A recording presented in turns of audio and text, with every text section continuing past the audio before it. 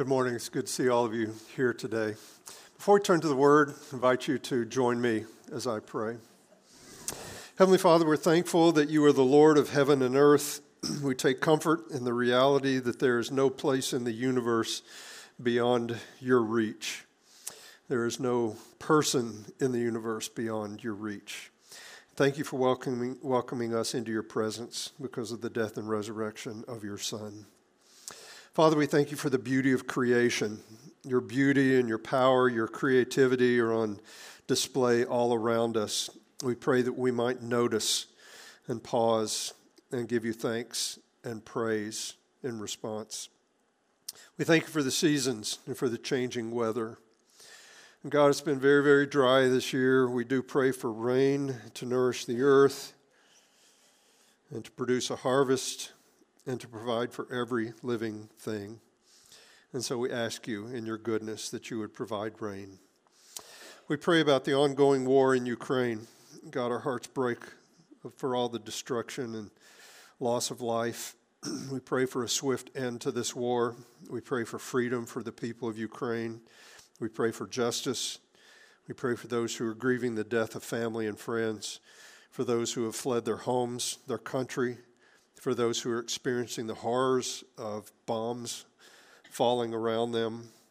God, we pray that you would give comfort and strength and hope. We pray for the church in Ukraine, that your people would persevere, would show compassion and courage, would share the hope of eternal life in Jesus Christ. We also pray for the safety of our troops in that part of the world, and we pray for peace for their families back home. And Father, we pray for ourselves during these weeks leading up to Easter. We ask that our hearts might be eager to seek you. You have proven by sending your Son that you want to be found. And we're thankful that you want us to know you and experience you. You want us to love you with all our hearts. Thank you for your word that reveals your heart and your mind. As we continue to study the Gospel of Luke today, give us ears to hear. We invite your Holy Spirit to show us the things that we need to see and need to understand. God, expose our blind spots. Show us things we cannot figure out on our own. We pray in Jesus' name. Amen.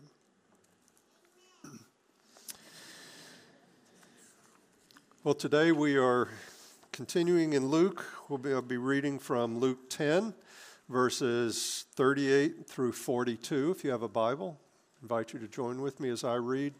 I'll be reading from Luke 10, 38 through 42. Now, as they went on their way, Jesus entered a village, and a woman named Martha welcomed him into her house. And she had a sister called Mary, who sat at the Lord's feet and listened to his teaching. But Martha was distracted with much serving.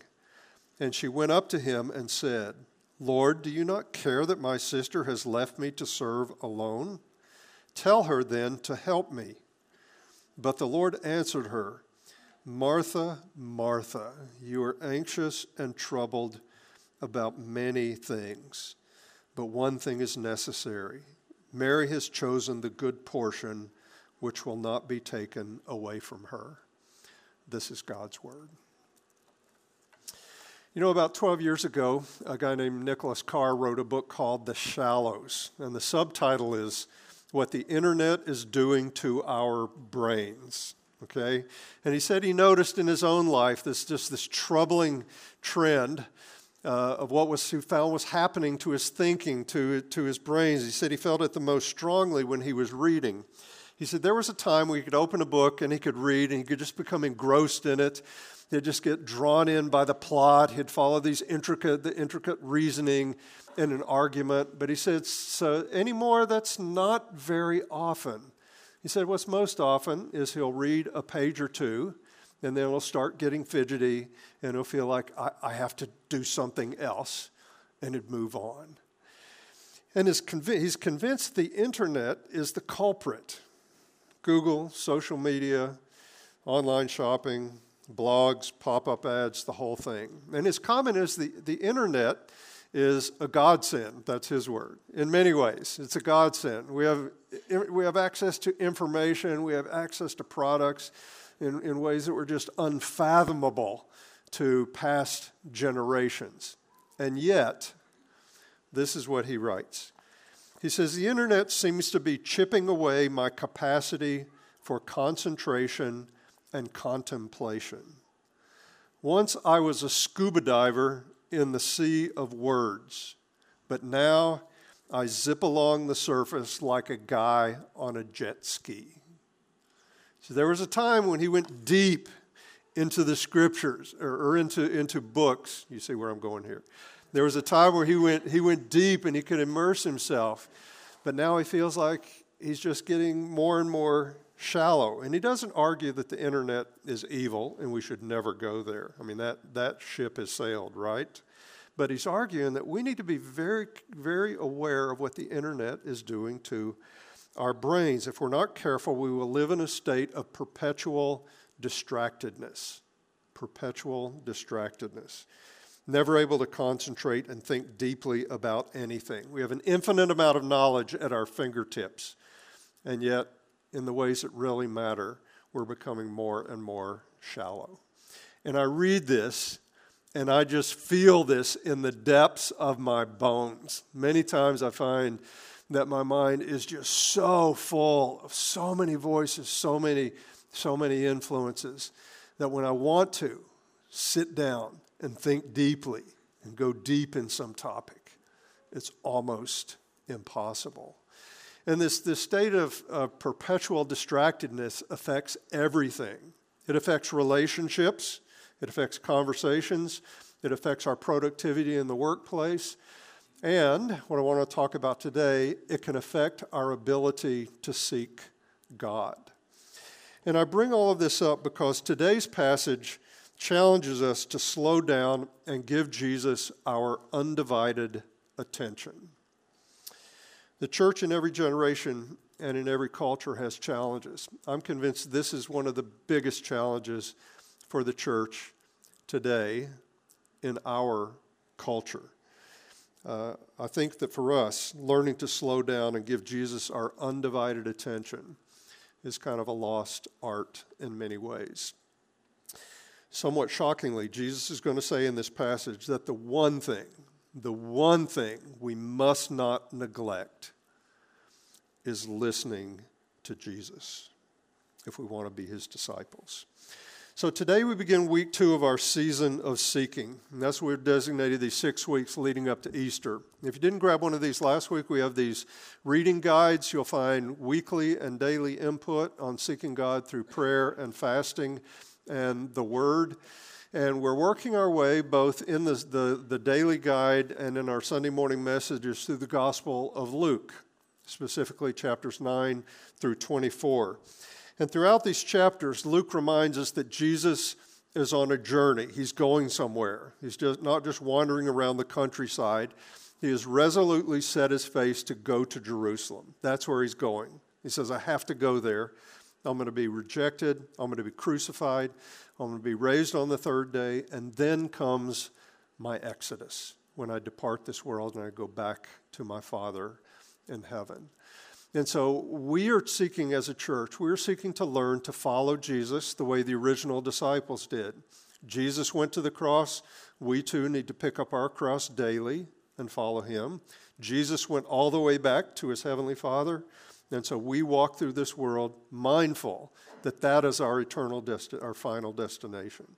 And so we want to anticipate our heavenly destination. We want to be fully prepared whenever the day comes when we arrive.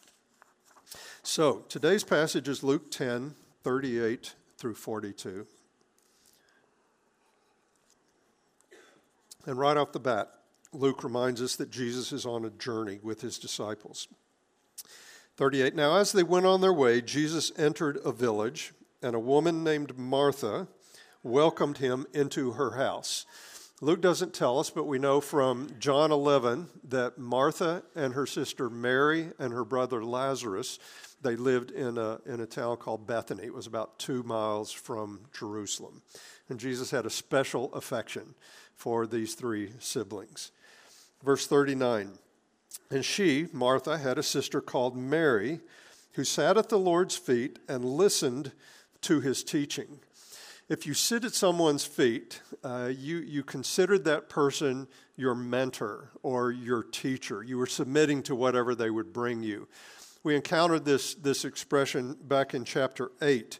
There was a man that was so possessed with demons that he had to live in a graveyard.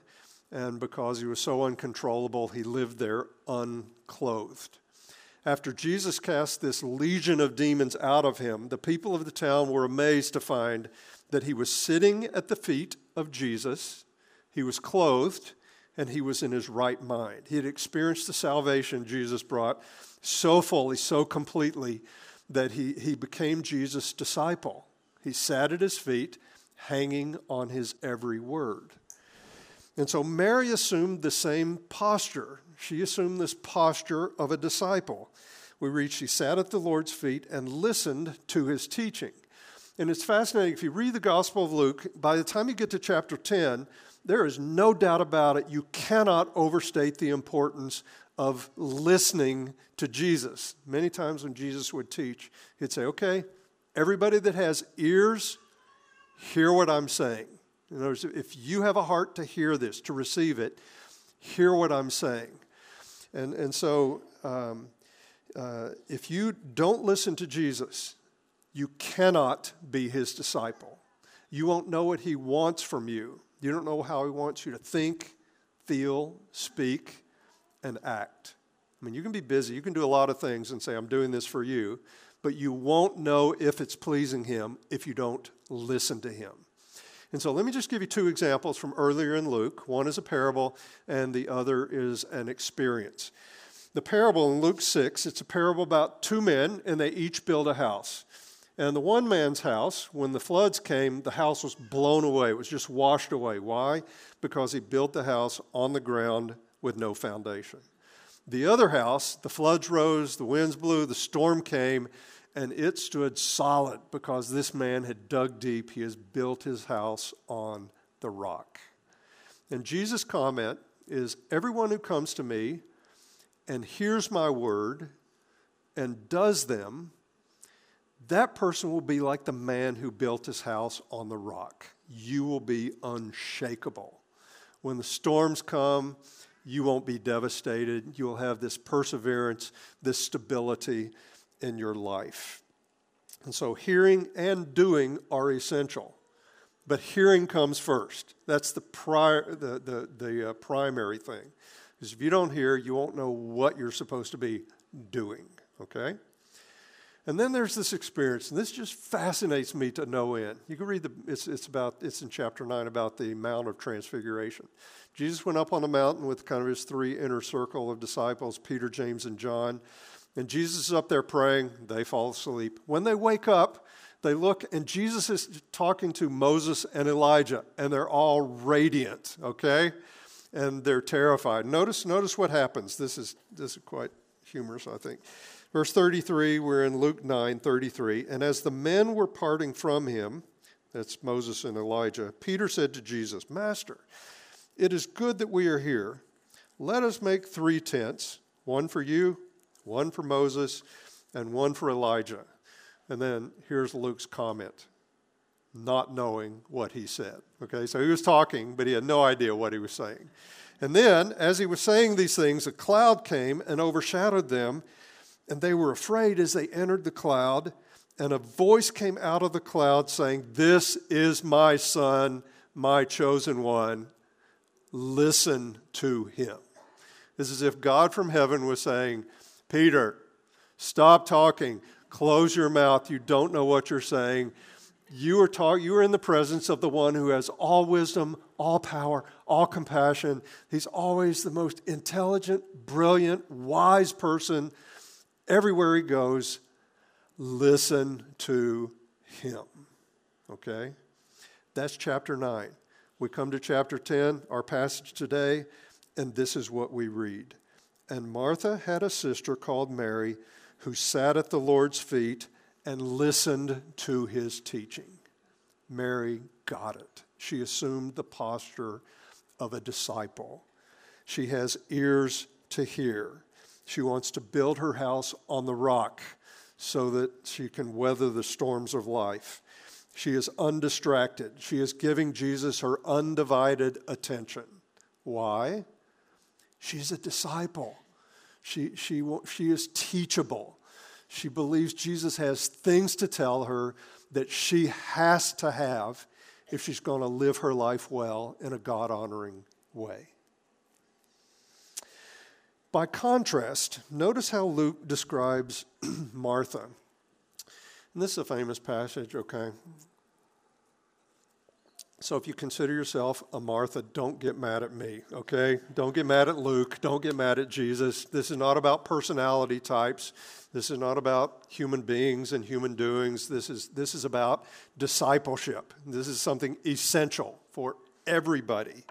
And so in verse 40, but Martha was distracted with much serving. The term serving is most commonly translated ministry. Acts 6 talks about the ministry of the word and prayer. And so service, ministry is good. It's advocated everywhere in Scripture. Paul said we're supposed to be zealous for good works. Just before this passage and in the previous passage in Luke 10, it's recorded the parable of the Good Samaritan. And he's commended because he stopped and he did something. He found this man who was left for dead on the side of the road. And so he took care of him. He paid for his needs. And so it was good that Martha welcomed Jesus into her home and served him. What was not good was that her much serving distracted her and kept her from listening to Jesus. Her serving kept her from having the posture of a disciple. She was so busy serving Jesus, she didn't have time to listen to him. And when I read this passage, it absolutely slays me. I think, how many times have I done this? I have been busy. I have been serving Jesus at the expense of listening to him. Is it possible? How many times have I been just exactly like Martha? And Martha's refreshingly clueless about her condition, and what she says reveals as much. First of all, she asks a question. Lord, do you not care that my sister has left me alone to serve alone? Apparently, she was offended that Jesus didn't remedy this injustice right in front of him. If anything, he was enabling Mary. He wasn't confronting her. Don't you even care about me? The one who came from heaven to earth, the one who was going to Jerusalem to die for her sin. Don't you even care about me? And then next, Martha tells Jesus what to do. Tell her then to help me. She kind of expected Jesus to say, Martha, I'm so sorry. You're right. I shouldn't let Mary just sit here at my feet listening to me. Mary, would you get up and help your sister? She apparently didn't believe that it's possible to serve Jesus in the right proportion and to listen to him. And like everyone who follows Jesus, she had to unlearn some ways of thinking. She needed to be teachable. She needed to let go of some long-held ways of doing things. And Jesus' response had to have been a surprise to Martha. And you can't really read it through the words, but I believe that he had compassion and kindness, affection in his voice. But the Lord answered her, Martha, Martha, you are anxious and troubled about many things, but one thing is necessary. Mary has chosen the good portion which will not be taken away from her. And we can all sympathize with Martha, right? She had 13 house guests, at least 13 house guests. Somebody has to make the preparations, food, the bedding, and so on. And certainly Martha didn't choose to be anxious and troubled over these many things that she was doing. She just was. This was Martha being Martha. And this is one of the things that we have to learn if we want to follow Jesus. Steve being Steve is not always the best thing for my discipleship, okay? And so we have to unlearn some ways of doing some things we've done. Maybe, well, this is how I was raised. Well, okay, you have a master now. You have a Lord who can teach you some different ways of doing it. And Jesus' point is that Martha was preoccupied with many things at the expense of the one thing that was necessary. And the implication here, and again, this is a warning to all of us. She was doing more than Jesus expected or wanted her to do, okay? She was serving. She was doing ministry. This is good in and of itself. And if she were only a host, if she were only a household owner, if this were like a bed and breakfast, it would be fine to be preoccupied with these many things. But she wasn't just a host. She was a disciple. And a disciple, by definition, is a learner. And if you don't listen to your master, you cannot learn. It would be like you having a business and you have people working for you, and they are busy, but they don't listen to you. They don't do the things you want them to do. But they say, but I'm busy, I'm doing things. I have to do, this is the way I am. This is what but wait a minute. You're not listening to me. You're not doing what I want you to do. You get the sense that's what Jesus is saying to Martha. And so, just as God had thundered from the Mount of Transfiguration, you get the sense he's saying, Martha, Martha, this is my son, my chosen one. Listen to him. David Gooding summarizes how Jesus diagnosed Martha's condition in this way. I find it very insightful. He says, Martha meant well. She loved the Lord. She thought she was serving him. But her sense of proportion with regard to what was necessary was in fact depriving the Lord of what he most wished for and depriving her of what was most necessary. And it had come about precisely because she had not first sat at his feet and listened to him long enough to find out what he regarded as the paramount necessity. Interesting. If you keep reading our readings in this week in Luke 11 and following, it's a lot of instruction. If you listen to Jesus, he will teach you some core things about prayer, about all sorts of things. Notice in verse 42 that what Jesus says, but the one thing is necessary, Mary has chosen the good portion which will not be taken away from her, which she gained from listening to Jesus would endure. It would never be obsolete. It would never be taken away from her. She would learn how to think and feel and speak and act. She would know what things she should do. She would know what things should be left undone. She would experience the beauty and the wisdom of Jesus firsthand. It wouldn't be secondhand hearsay. And she would come to know Jesus and would therefore fall more deeply in love with him. That gives me a vision for slowing down, giving Jesus my undivided attention. I will get something that will not be taken away from me. During the season of seeking, it's an extended period of time. It's 6 weeks where we can learn to adopt the posture of a disciple. And it's a long enough time where you can learn this. You can try different things. You can make adjustments to your life. And in our day, we listen to Jesus primarily through the Scriptures. It reveals who he is, what he wants of us. You have all different genres of Scripture, but it's this fascinating account of what it looks like to know and follow Jesus. And so we read and reread the Scriptures. We think about it deeply. We talk with other people about the Scriptures, and we seek to implement it in our lives. And that way, we go deep instead of staying shallow like the guy on the jet ski. That's how we go deep. And we hear from God also in prayer, especially when we pray based upon the Scriptures. And so in light of the examples of Mary and Martha, let me encourage you to do three things. I'll say these very briefly, and then I want to give you an example. And it's pretty uncommon when people actually change their lives, actually change their behavior. And so we're asking you to do something very unusual, very difficult. Very few people do this, but this is our challenge if we want to learn to follow Jesus. Number one, evaluate your desire and motivation to listen to Jesus. I mean, what is your desire? Just be honest. There's no use and no reason to try to bluff it when it comes to seeking Jesus and listening to him. Some of you are all in. You are passionate about seeking Jesus. For others of you, maybe you just have never tried it. Or maybe you have this sense of obligation.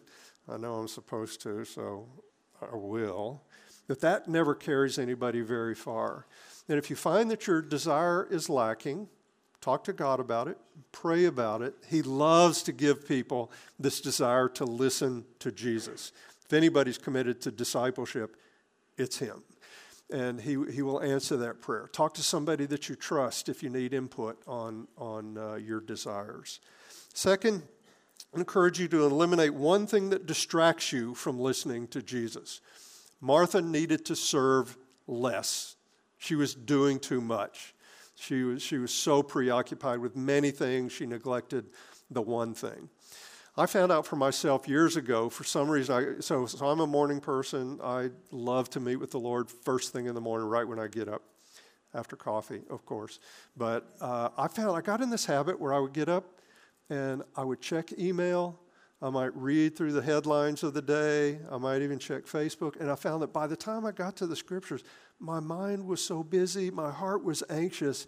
And I'm like, no, I must not do that.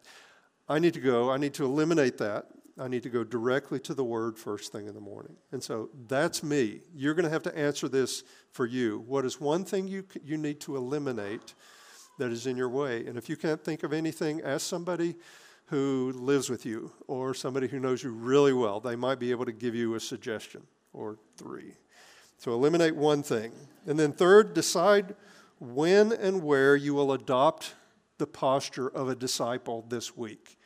Everything we're committed to, we put in our schedule. We put on the calendar. We don't just say, well, maybe that will happen. So if you want to adopt the posture of a disciple, you might want a daily time. We recommend it, highly recommend it. What you do daily is what you really do. And you might have an extended time once a week when you adopt the posture of a disciple. And this will be more challenging for some than others. Given my stage of life, I got no kids in the home. We don't even have a dog. I mean, I've got zero excuses for not seeking God, spending unhurried time sitting at the feet of Jesus. I've got zero excuses. Some of you have small children, and that is a unique challenge. And some of you have demands on your time where you don't have all this flexibility. Talk with others who are in the same situation as you. We all have 168 hours a week, 167 this week, but we all have the same amount of time, and by God's grace, we can find a time to seek, to listen. I want to close by sharing the experience of one person here at Faith during the season of seeking. And in addition to her daily time with the Lord, she has designed a plan to adopt the posture of a disciple through prayer and fasting and the Word. And I just submit this to you as an example. Your plan may look nothing like this, but I found this rather visionary. This one. A couple things about her history of seeking God. She said she had wanted to seek God through fasting in the past, but she never really did because she was afraid she would do it wrong. Okay? And she said when she did develop plans for seeking God, they tended to be big ideas, kind of elaborate plans, so much so that she would often find they were too much. She couldn't actually pull it off, thinking she had to do it right. And so she says this time, the ability to plan ahead helped me formulate a doable plan. I know the Holy Spirit helped me in this process. I determined that once a week, on Wednesdays, during Lent, I would spend time with the Lord, seeking His face, and fast from all food until 2 p.m. I planned to take my Bible, my journal, and a lawn chair, out to Tuttle Creek after I finished my work for the day. I figure I would aim for about an hour in his word with prayer. And so this was 2 weeks ago, actually. She said, after work, I got home, grabbed my Bible and journal, and as a bonus, also grabbed my dog. I wondered about that choice, but he actually provided a calming presence for me. We arrived on site. I set up my chair, but we started out by walking around. I used the time to breathe, to notice God's creation, and to center my thoughts on him. I recited the Lord's Prayer petitions and added my own prayers and praise in line with that prayer. And I realized that I had done a lot of speaking, but not much listening. So I turned to the Psalms and I read and prayed Psalm 91 through 94. It was a beautiful time of hearing God's encouragement. He reminded me that he was my refuge in the storm, and I have been experiencing a lot of fear and anxiety lately, and I felt like a weight had lifted. I also wanted to listen to God and to his Spirit for current situations and relationships in my life. At that point, I started walking again and began talking with God, sometimes out loud, sometimes silently, about the issues and relationships I had on my mind. I asked him to help me listen. I did not hear his voice audibly. However, through his Spirit, he brought actionable ideas. I like that. Actionable ideas and encouragement to me through that sweet and encouraging prayer time. Ideas and encouragement for my son, for my husband, for my students. And she says after about an hour and a half, she went home and she ate lunch. And here's her takeaway. She writes, I am experiencing physical relief from anxiety, a strongly felt connection with my Heavenly Father, and the encouragement to continue my Wednesday practice. I also plan to vary my Wednesday pattern. I want to get used to meeting with God this way in a variety of places and just follow his lead. I do think I will continue walking and talking with him outdoors. I feel connected to him so strongly in creation. I also want to integrate more prayer time into my daily time with him. And so that is the posture of a disciple. She's slowing down. She is focusing her attention solely on Jesus Christ, and she's listening to him. That is available to every single one of us. Let's seek God. Let's adopt the posture of a disciple this week. And so, Father, we pray that you will give us the desire, give us the ability, give us the time, resources, the help, whatever we need to adopt the posture of a disciple. God, I pray for those here today who might be trying this out for the first time. I pray for those who might see no way to find time for this in their schedules. God, would you provide? God, would you reveal? Would you give discernment? Pray, God, we might be a great encouragement to one another on this. If it really is the case that the one thing necessary is to listen to our Lord, we pray, God, that you would make it possible. And so give us everything we need. We pray in Jesus' name. Amen.